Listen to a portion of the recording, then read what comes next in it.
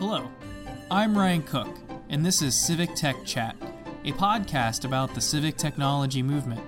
We seek to harness the power technology has to improve the delivery of public services to people everywhere. Let's talk net neutrality. On this episode of Civic Tech Chat, we'll seek to break down and explore this complex topic. Net neutrality is part technical, part political, and considerably salient. But what is net neutrality? It's a term referring to a set of principles meant to guide the regulation of the flow of information on the internet. The basic idea is that internet service providers, or ISPs, should treat all data on the network equally, without rent-seeking for tiers of service.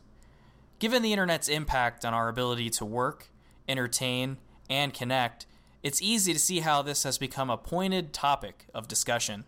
Net neutrality has three main players: the Federal Communications Commission, the FCC, ISPs like Comcast, Time Warner, and AT&T, and large-scale data services providers along the lines of Google, Amazon, and Netflix.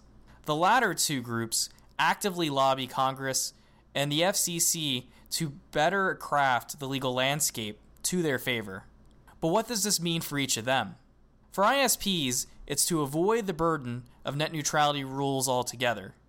Doing so would allow them the liberty of charging peering fees, covering data transmitted between larger networks.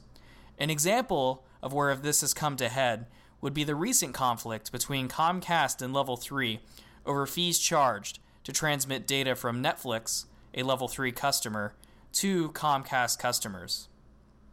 Beyond that, ISPs would benefit by being able to sell tiered services to providers. In a net neutrality world, you as the consumer would pay for some amount of speed that in theory applies to all services. In this tiered model, content providers would be given the chance to pay more in order to get their content to you faster. Data service providers, on the other hand, seek to avoid paying larger fees to send content to consumers. From their perspective, this sort of behavior is rent-seeking on the part of ISPs that would have a significant impact on their bottom line, as well as their ability to deliver services to their customers. Additionally, these providers would view this as the ISPs exercising a power to pick and choose winners. As we, the public, rely ever more on cloud-based services for our personal and professional needs, this sort of spat will intensify. These needs mean a larger amount of data will need to be transmitted, which leads to a sort of natural conflict between these two parties. More recently, net neutrality has become a bit of a partisan issue, at least when it comes to lawmakers. Generally speaking, Republican lawmakers have been against net neutrality rules, while Democratic lawmakers have been for it. But why would this be the case? For Republican lawmakers, there are two big reasons that I see on the surface.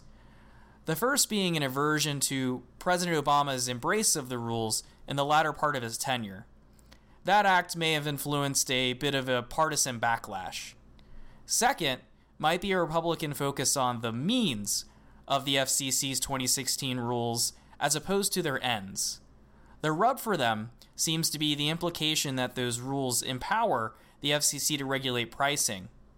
These powers in turn could also carry disclosure requirements that the Republicans would fear would apply to all ISPs regardless of their size.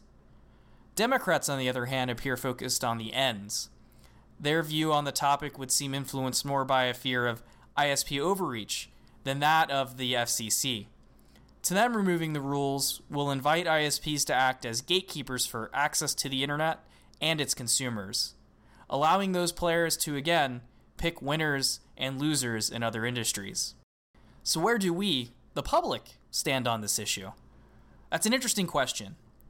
A University of Maryland poll taken in 2017 indicates that there's strong support in the public for net neutrality rules. In their poll, 83% opposed repeal, including 75% of Republicans, 89% of Democrats, and 86% of independents sampled. In that same poll, the group was presented with an argument for repeal as well. This included statements suggesting that ISPs should be able to provide cutting-edge speeds for companies that want them, and that being unable to do so is causing the United States to lag behind in the development of the internet. It went on to express that disclosure requirements would be sufficient to prevent ISP overreach. 51% of those samples found that argument unconvincing, including 41% of Republicans and 65% of Democrats. This poll isn't alone either. Another by Consumer Reports, also done in 2017, found that 57% of Americans support net neutrality rules. Now that we have an idea of what net neutrality is and where stakeholders stand on it, let's talk about where we are today. The FCC on June 11th of last year repealed the rules that they had put into place in 2016. In response, states have taken actions of their own to mitigate the impact of the decision. Washington State was the first to pass legislation to this end on March 5th of this year. Other states, including Montana and New York, have had their governors issue executive orders. And beyond that, the attorneys general in 22 states have taken part in a case that's in the D.C. circuit with briefs that were submitted just yesterday. Their goal is a reinstatement of the 2016 rules. They argue that the FCC repeal constitutes an arbitrary and capricious change due to the impact it could have on consumers. Additionally, they argue that the FCC order unlawfully preempts state and local regulation of broadband service. In the periphery of the court battle is the nomination of Brett Kavanaugh for the Supreme Court. Among the other conversations around this potential appointment, a thing that can be lost is an opinion penned by Kavanaugh that may be an indicator of where they stand on this issue. In the case Telecom Association v. Federal Communications Commission, which led to the FCC net neutrality rules being upheld, Kavanaugh wrote a dissenting opinion.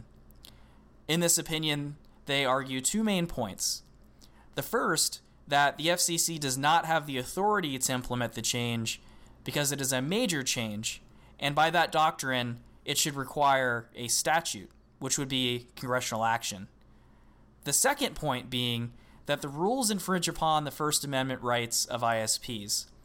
Now, this second point is somewhat interesting, as it would imply that the transmission of data from services to you and others is in itself an act of speech. It's also important to note with that net neutrality rules don't specify what an ISP can transmit. It applies rules to how it transmits it. And this is where we currently stand with net neutrality. As you might have gathered, while the FCC has made its determination, the matter is far from settled. This is an issue of tremendous importance, as its conclusion may shape the very nature of the internet. I've spent the majority of this episode communicating a relatively balanced take. But now that we're through that, I want to address how this might impact our daily lives, and I'm going to inject a little opinion. The loss of net neutrality could have severe implications on power balance in this country, our ability to consume services for personal and professional use, and hurt innovation and growth in the tech sector, among others. Rent-seeking on the part of ISPs would likely have marginal effects on established players like Google or Amazon, but for those just starting out, those scrappy small businesses trying to grow, they may well be unable to afford those fees. In an economy that already greatly favors entrenched incumbents, do we really need to grant further advantage? The big players of today were once the small disruptors. How might the world be different if those same companies never got off the ground? What small players out there might be snuffed out by peering fees or tiering? I'm of the opinion that internet access is more or less a utility. The need for network communication is so entrenched in economic viability that we must seek access that's broad and fair. This should apply both for us consumers out here in our homes and in our workplaces, as well as for organizations producing content, tools, and services to support us there. Don't take it from me, though. I ask that you take some time, do a bit of research, and if you agree with me, check out battleforthenet.com, which has a selection of organizations there fighting for it. Thank you so much for taking the time to listen to a bit of information about net neutrality, and thank you for listening to Civic Tech Chat. You can follow us on Twitter using the handle @CivicTechChat, visit us on the web at civictech.chat, or subscribe to us for content updates wherever it is you download your podcasts.